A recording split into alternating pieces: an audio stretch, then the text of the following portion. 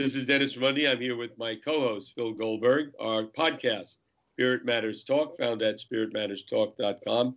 Our guest today on the show, author Karen Brailsford. She is the author of Sacred Landscapes of the Soul, Aligning with the Divine Wherever You Are. She's a native of New York and a Yale graduate. She is a licensed spiritual practitioner with the Agape International Spiritual Center in Los Angeles. She's also worked with a number of publications like Newsweek, Elle, People, In Touch, and E! Entertainment, covering arts, culture, and Hollywood fashion, beauty, and human interest. Karen, thank you so very much for taking the time to come on with us today. Thank you for having me. Karen, let's begin. We want to talk about your new book, but let's begin with your own spiritual history. Hmm. You had a career as a journalist.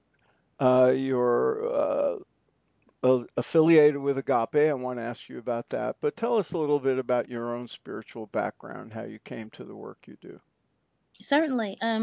Well, I guess I like to say that my spiritual history begins in utero. I was born to a very devout mother and attended a Baptist church from the time I was about 8 or 9, which was shortly after my maternal mother passed away. It had been my grandmother's wish that we would attend Sunday school. So my mother dutifully took us to Sunday school.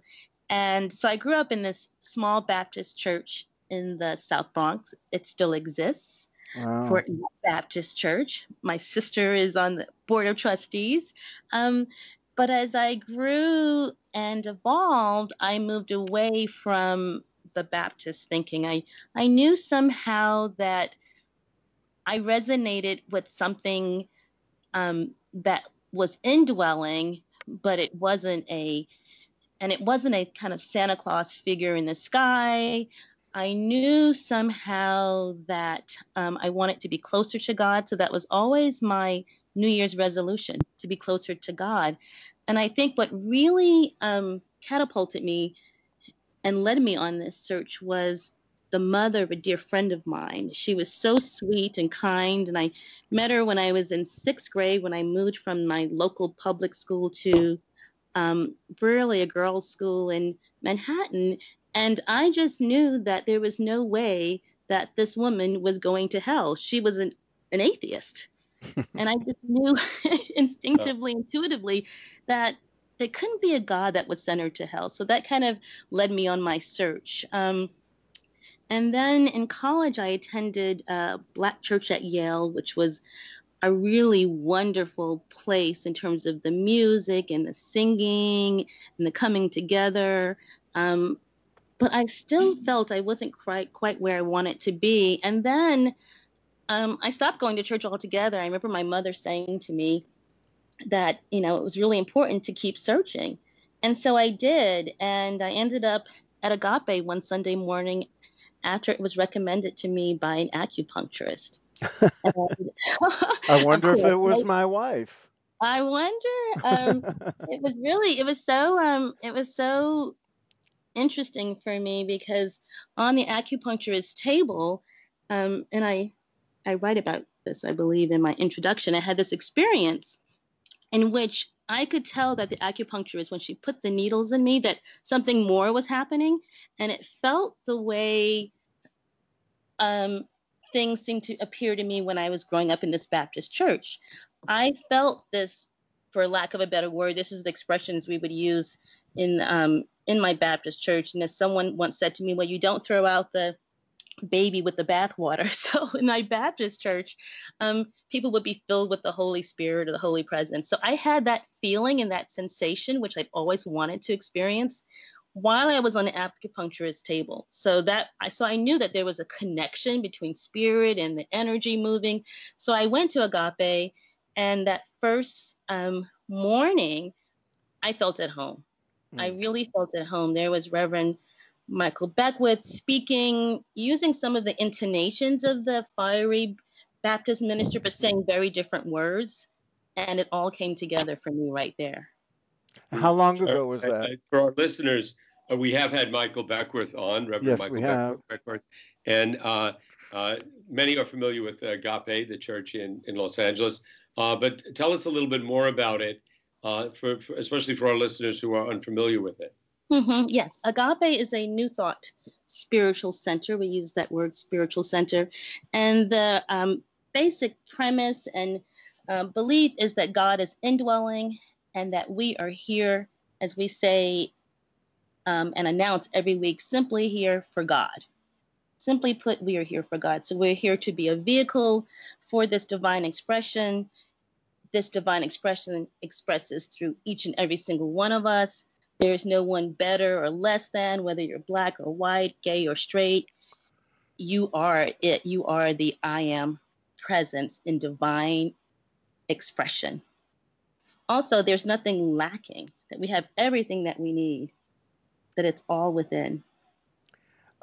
Karen, I know that, having been to Agape many times myself and having spoken with Reverend Michael, many times, I know that in my personal work, I try to avoid the G word, but you because it's so confusing. But you use it, and I know that it's used at Agape, and I'm sure when you use it differently from when other people say God or what many people say God. So perhaps you would offer us what you mean by the word God. Yes, yes, yes. As I write in my introduction, God is my go-to. That's a succinct word for me that doesn't have a charge on it, but I know that so many people do have a charge on it because they might envision, the man in the sky, the Santa Claus figure, or it's a source of pain for them. If, for instance, they weren't as welcome as they might have been otherwise in a spiritual center or church when they were growing up. So I define God as the presence, whether you call it the universe or divine intelligence or beauty, love. I think it's an energy. It's not a person. It's not a man. I think it's this innate energy that infuses everything. Um, we call it isness or divine intelligence, as I said, the supreme life force. Some people like to use the word source. So I think whatever you call it, it really doesn't matter if you don't have a charge on a particular word. But I just believe in calling it Okay. or being open to it, expressing. Karen, the title of your book, Sacred Landscapes of the Soul, Aligning with the Divine Wherever You Are. Sacred landscapes, what do you, how would you define that? What do you mean by sacred landscapes?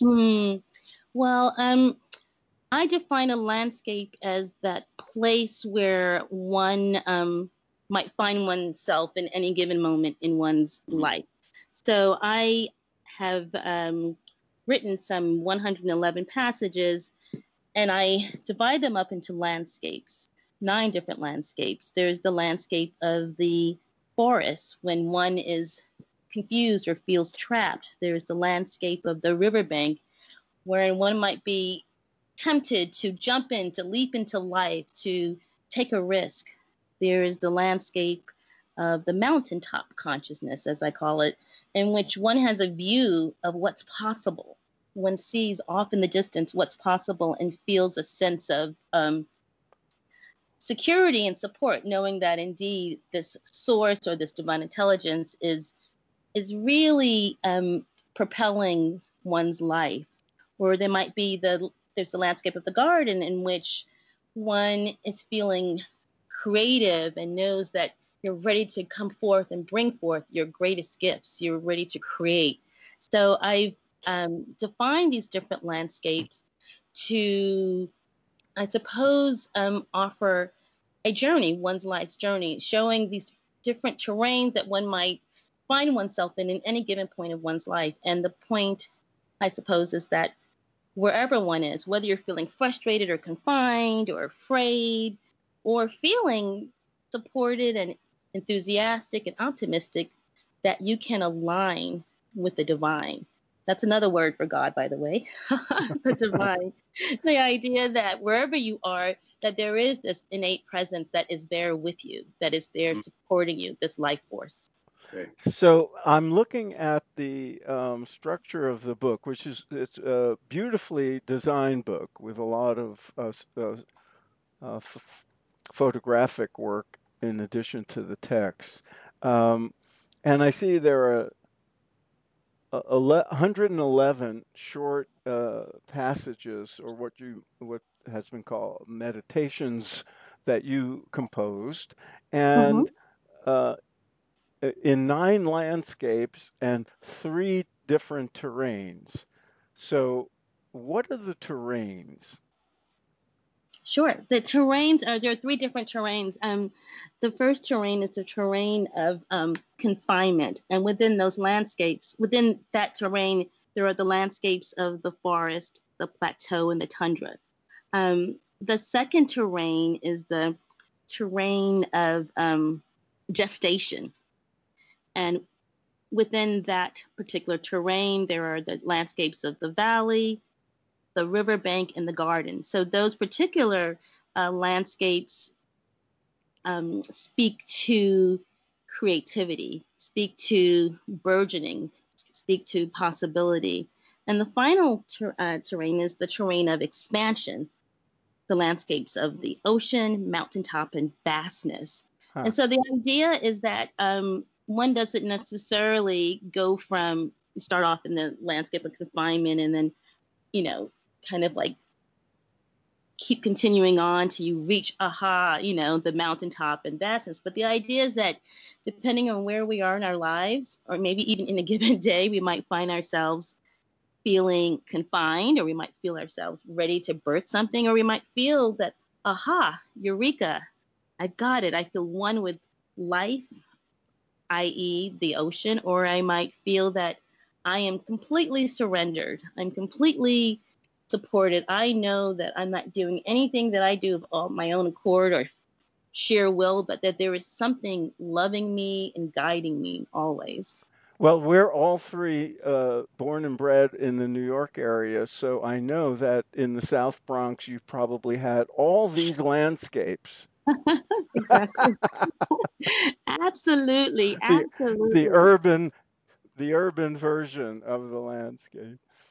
I love the That's great. idea of landscapes because it's so visual for most people, and I think Yeah. most people can relate to the idea of what a plateau might look like or a garden feels like. So it's a very sensory concept, and as you mentioned, it's a very beautiful book. I love the design. Shout out to my publisher Nancy Cleary and Wyatt McKenzie because they did such a beautiful job of demonstrating and showing and revealing. So the idea is that, yes, my words are contained within this book. Spirit's words are contained within this book. Did I mention that's another God word for me? Yes, it Spirit. is. I use that one a lot as well. Spirit and I guess God and the divine. And so, but also, I just think that the design is so important because I think this book is a book that you want to pick up and feel it in your hand so that you can feel it in your heart. And when you see the colors and the backdrops of these gorgeous photographs, that you feel um, this very tactile sense of the presence. That was my intention, and I am happy to say that I think that the design reveals that. Very good. I have to ask you, Karen. Phil mentioned it just now. I didn't know that, but you were from the Bronx. Phil's from Brooklyn. I'm born in Jersey City. Grew up right across the Oh, river that's from you. great. And I'm just wondering, for you, when you went from the Bronx to, I don't know if Yale was the first place you went to school or went away to school, did you find the spiritual perspective of the people you encountered when you went away significantly different or the same, or from what you experienced when growing up in the Bronx? Because certainly for me, when I moved out of that, not for better or worse, it was just mind expanding, or it gave me many perspectives, I guess. But I'm just wondering your experience. That's a good question. Well, as I said, I guess the first leap for me was to go from this public school to this private school in Manhattan, that was certainly a leap in terms of my spirituality and being open to that. There were people who just didn't believe in anything. Right. But again, in terms of the geography, certainly coming to Los Angeles was a tremendous leap in terms of the terrain, the inner terrain. Right. In terms of this idea of going to, at the time, Agape, ascribed to science of mind. It was a religious science spiritual center. And so these principles and these ideas were very new to me, I thought initially, but then I remembered how I had studied Thoreau and other transcendentalists. And so I realized that actually my life had been a bridge to this, that my life had actually been moving me in this direction. I know that people on the East Coast tend to think of Los Angelinos as woo-woo, and new age. Sometimes I become maybe a little too defensive when I hear the phrase new age. I'm always quick to say, well, actually, Agape is a new thought spiritual center, and that's very different. And new thought was not born in the 70s, but at the turn of the century, in the last century. So, yes, LA, I think, is certainly, and California in general, is certainly much more open to these kinds of thoughts. At least it was at one point. I know that, of course, there are, unity churches and churches that are in alignment with what Agape thinks and believes, and other churches and this. Oh, of course, they exist on the East Coast, but certainly I feel that they must have just grown really, a little more free wielding here on the West Coast. And maybe that's because of the sky and the mountains. I don't know. Yeah. It's always been that way. I've discovered, people were saying that about LA in the 1920s as well. Your affiliation with Agape extends to having become a licensed spiritual practitioner. What is that for our audience? What does it mean to be a licensed spiritual practitioner, and what does it mean with respect to working with individuals? Yes. So yes, I became a licensed spiritual practitioner in 2009 after a 4-year preparatory course work of taking the prerequisites to enter practitioner training, which lasts 2 years. So it was 2 years of courses and 2 years of actual training to be a practitioner. And to be a practitioner means to practice the presence. I noticed more recently that Reverend Michael has taken to using the languaging spiritual therapist. I think that perhaps lay folk tend to understand what that means a little bit more. As a practitioner, we are practicing the presence. And the idea is that when I am having a session with a client, that I am there to hold the space. I'm not there to fix the individual, to even see that there is anything wrong, because there isn't anything wrong. The idea is that the person across from me has everything that he or she needs, that they are God in full expression. Oops, excuse me. Spirit in full expression, the divine in full expression.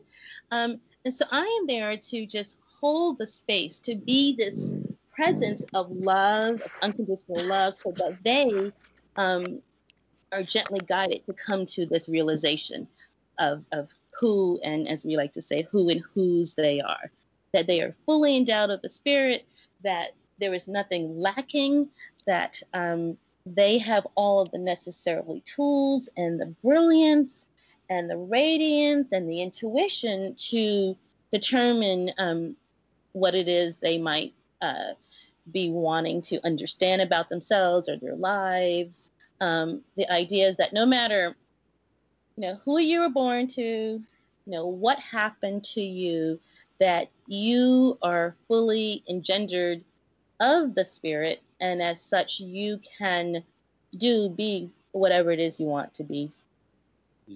Karen, Mhm. again, your book, Sacred Landscapes of the Soul, Aligning with the Divine Wherever You Are. And we'll have all the information about the book and how to obtain the book posted up on our website. How should the reader approach the book? What should one expect to get from the book?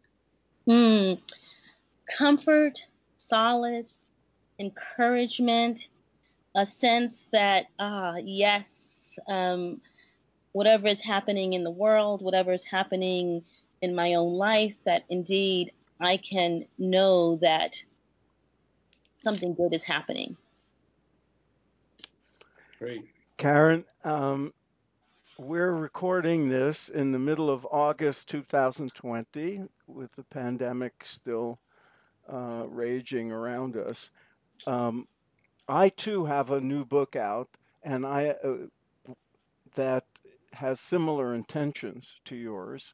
Because it's called Spiritual Practice for Crazy Times, and everybody's congratulating me on my brilliant timing. But of course, I wrote it last year.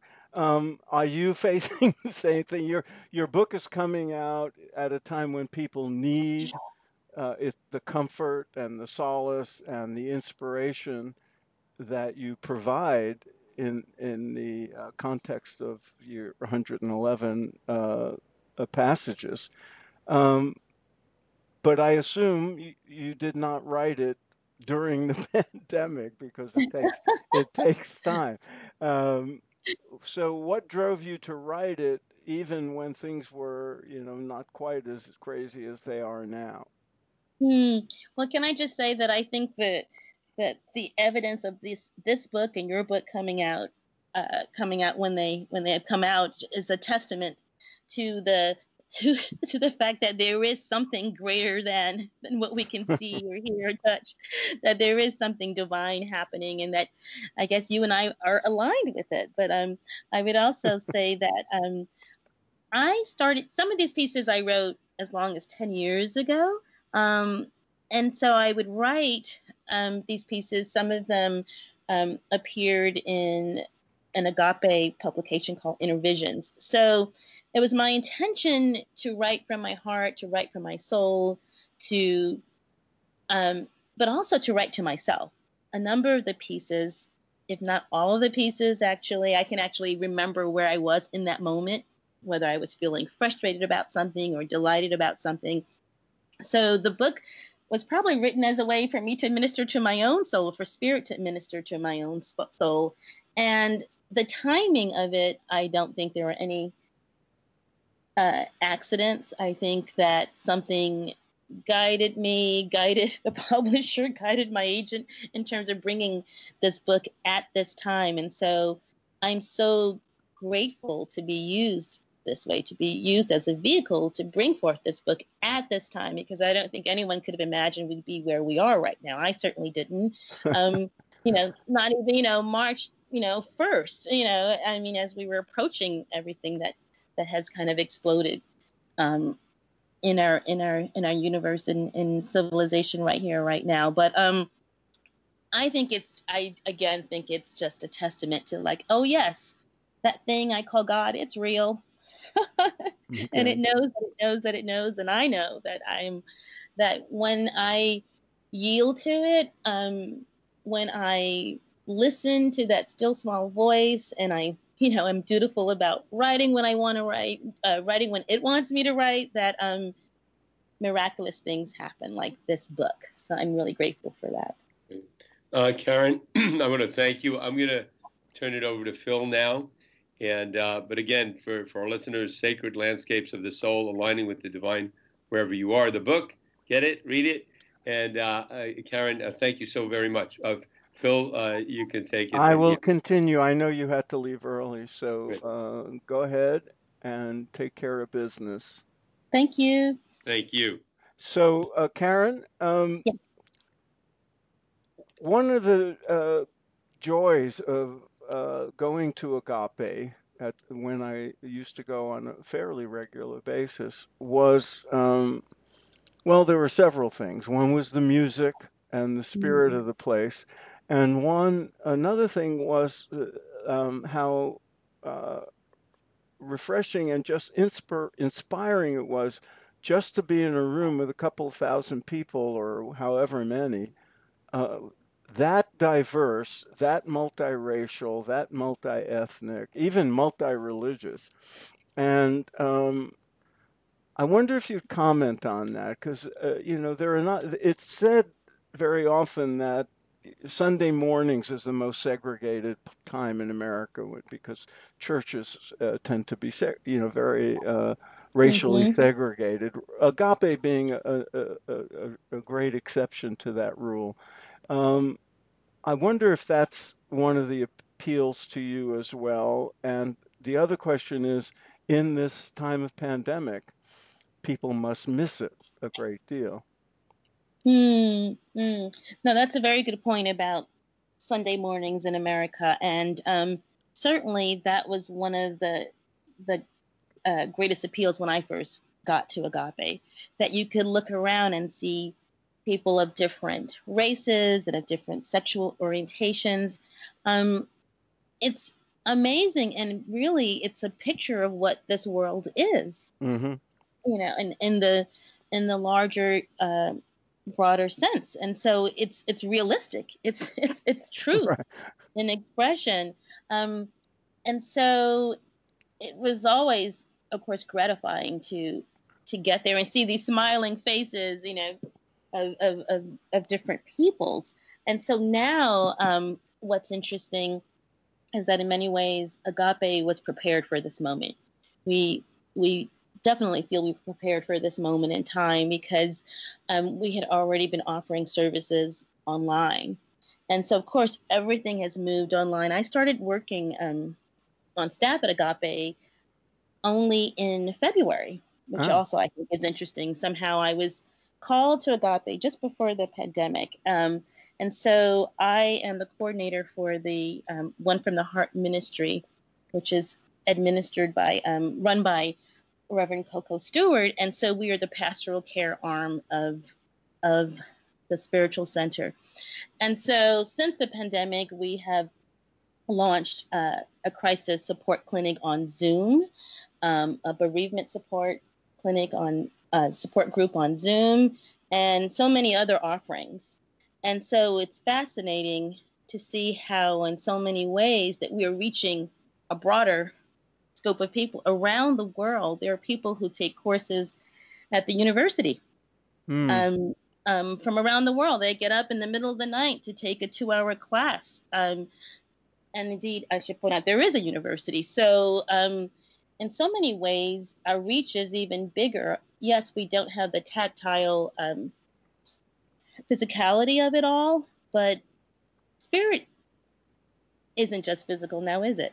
If you think about it, it makes sense that the idea that this presence is everywhere present and it's invisible and it shows up as our very lives. That of course there's a connection and a connectivity, and just a oneness that happens.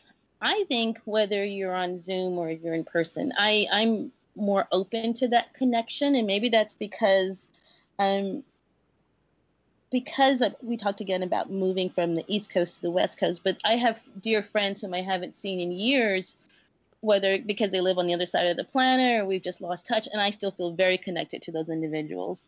I have soul sisters that I've only met in recent years, and maybe we've only seen each other in person 3 times, even less than that, and yet my soul and my heart resonates with these beings. So Mm. I think that that in being online this way and connecting with people that way, you can still catch it. You can still catch the connection. You can catch the oneness, the serenity, the spirit. Every single Sunday, Reverend Michael is delivering a message that is just coming straight from source, and it's infectious, and Uh, it's much needed right now. Karen, in your pastoral work, um, how is it different now? Is with the understanding that it's different because it's being done remotely instead of in person, but how is it the tone of it? What are people's concerns markedly different now? Are the issues that you are helping them with uh, uh, noticeably different from before the pandemic? Is there more anger, especially with the election coming up? Is there more grief? What are the characteristics of the moment as you see it in your pastoral work? Hmm. I think different people are feeling different things in this moment, but in so many ways, I think that everything is exacerbated. Hmm. So if if your thing was the fear, that fear might be exacerbated right now. If it was grief, there's a potential for that to feel more pertinent right now. Um, but I would have to say that fear is the underlying concern. You have love and then you have fear, and so fear undergirds grief and every other quality that one Mm. might think of. Um, for instance, in our crisis support clinic, I know that there are people whose livelihoods are being impacted. Yeah, yeah, So, where are they going to live? How are they going to feed their families? Grief um, is exacerbated by the fact that funerals are happening online, yeah. or people can't come together and break bread as they used to. I actually attended my cousin's funeral online at the very beginning of the pandemic. My cousin passed away. He was a cop in New York City. He passed away from COVID. It Oh, was a shock. He was so young, mid 30s. oh Um, my. and so I attended a funeral on Zoom. And interestingly enough, there were 75 of us there gathered. I know that if this had happened in pre-pandemic, I don't know if all of us would have gathered, Yeah, all the different cousins. He was like maybe a second or third cousin. I don't know if we all would have come to New York to attend the funeral. So in some ways, it was interesting that this this configuration of individuals were able to come together and honor him this way. Um, but yeah, there's nothing I think like being able to reach out and touch someone and hold their hands, and that's not happening. And I think that's, of course, very worrisome and frightening and frustrating for so many people. It's very sad. yeah. Karen, I know New Thought in general, Science of Mind in particular, and the expression of it at Agape tends to be an extraordinarily optimistic uh, vision. We live in a time when people may not be as optimistic about the future. But on the other hand, a lot of people see the possibility of positive transformation coming out of this crisis. Hmm. How do how do you see it? What do you think can happen? And what should we do about it? Absolutely. I think this is a time. I keep hearing the word lately, reckoning. This is a reckoning happening. Um, I believe that indeed this is a time of great transformation. This is a time of reckoning, yes, but also of remembering, of recalibrating, resetting. Those are words that I love to use to apply to this time. It's a time of um, deep um, and vibrant and hopeful possibility and potentiality coming into play. And so it's interesting. It's also a time of I find for myself personally that I'm being very creative right now. And I had spoken to my brother several weeks ago and I asked him, well, how are you doing with everything? And he goes, actually, I'm thriving. And Yeah, oh my goodness, I'm going to claim that word too, because that's exactly what's happening. And so, on one hand, there's this idea that, gosh, so many people are in so much turmoil right now and fear. Um, how could I possibly be thriving? And yet, that's what's happening in a way. And when I mentioned this to someone, I said, well, I kind of you don't want to blare this from the mountaintop. But this person said to me, well, actually, I like hearing that you're thriving because it's encouraging. It makes me feel that I can thrive too.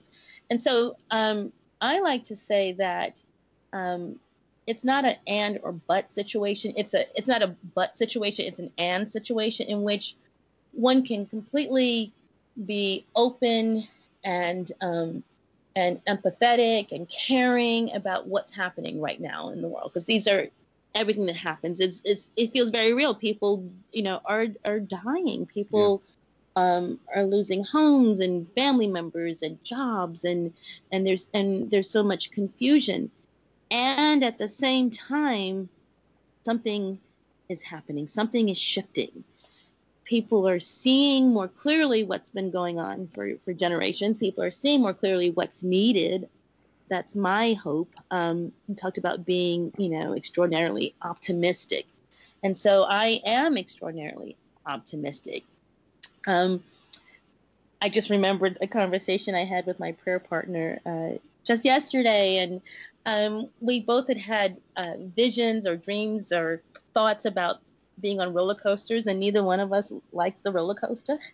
and so, and so, and so we hadn't realized this. We've been praying together for about, I guess, over 5 years, and so the roller coaster image came up, and I said, gosh, my daughter, she loved roller coasters from the time she was a kid. She would throw her arms up in the air, and she would and just laugh hysterically. Meanwhile, I'd clench, I'd clench the rails. And he commented that he too would, almost throw up when he was in a roller coaster. And I feel like this is the moment to embrace the roller coaster ride. And that's not something that I necessarily do willingly, but this is a moment in time in which, gosh, all we really can do is just throw our arms up, because things are so topsy turvy. Things seem so crazy. The sky is down, the grass is up, and we've been in for a ride. We are on that roller coaster ride. So maybe if I loosen my grip a little bit and throw my arms up, maybe it'll be a little less scary. I don't know. Well, that's a great image to end with. And I should say, this won't be posted for a little while, but we're actually recording this on the 100th anniversary of the ratification of the 19th Amendment, when Mm, women got the right to vote. yes. So somehow hearing what you said makes that even more auspicious. Mm. And so we will carry that optimistic vision with us. Thank you for being with us. It's been a joy. Once again, everybody listening, Karen's book is called Sacred Landscapes of the Soul, Aligning with the Divine Wherever You Are. And I should say, probably whenever you are as well. So, thank you for joining us, Karen. Good luck with the book and your ongoing work helping people make it through these difficult times. Thank you so much, Phil. It's been a pleasure and a joy to be here. And listeners, Dennis and I, hope that we are able to be of service during this time as well. Our archive is filled with more than 200 interviews with spiritual luminaries, very wise people. Please take advantage of it. It's all free. We want to keep it free. So also be mindful that on the homepage, you'll find a button where you can contribute and help make it possible for us to keep it going. Thanks again. Bye, Karen. Bye, Phil. Take good care.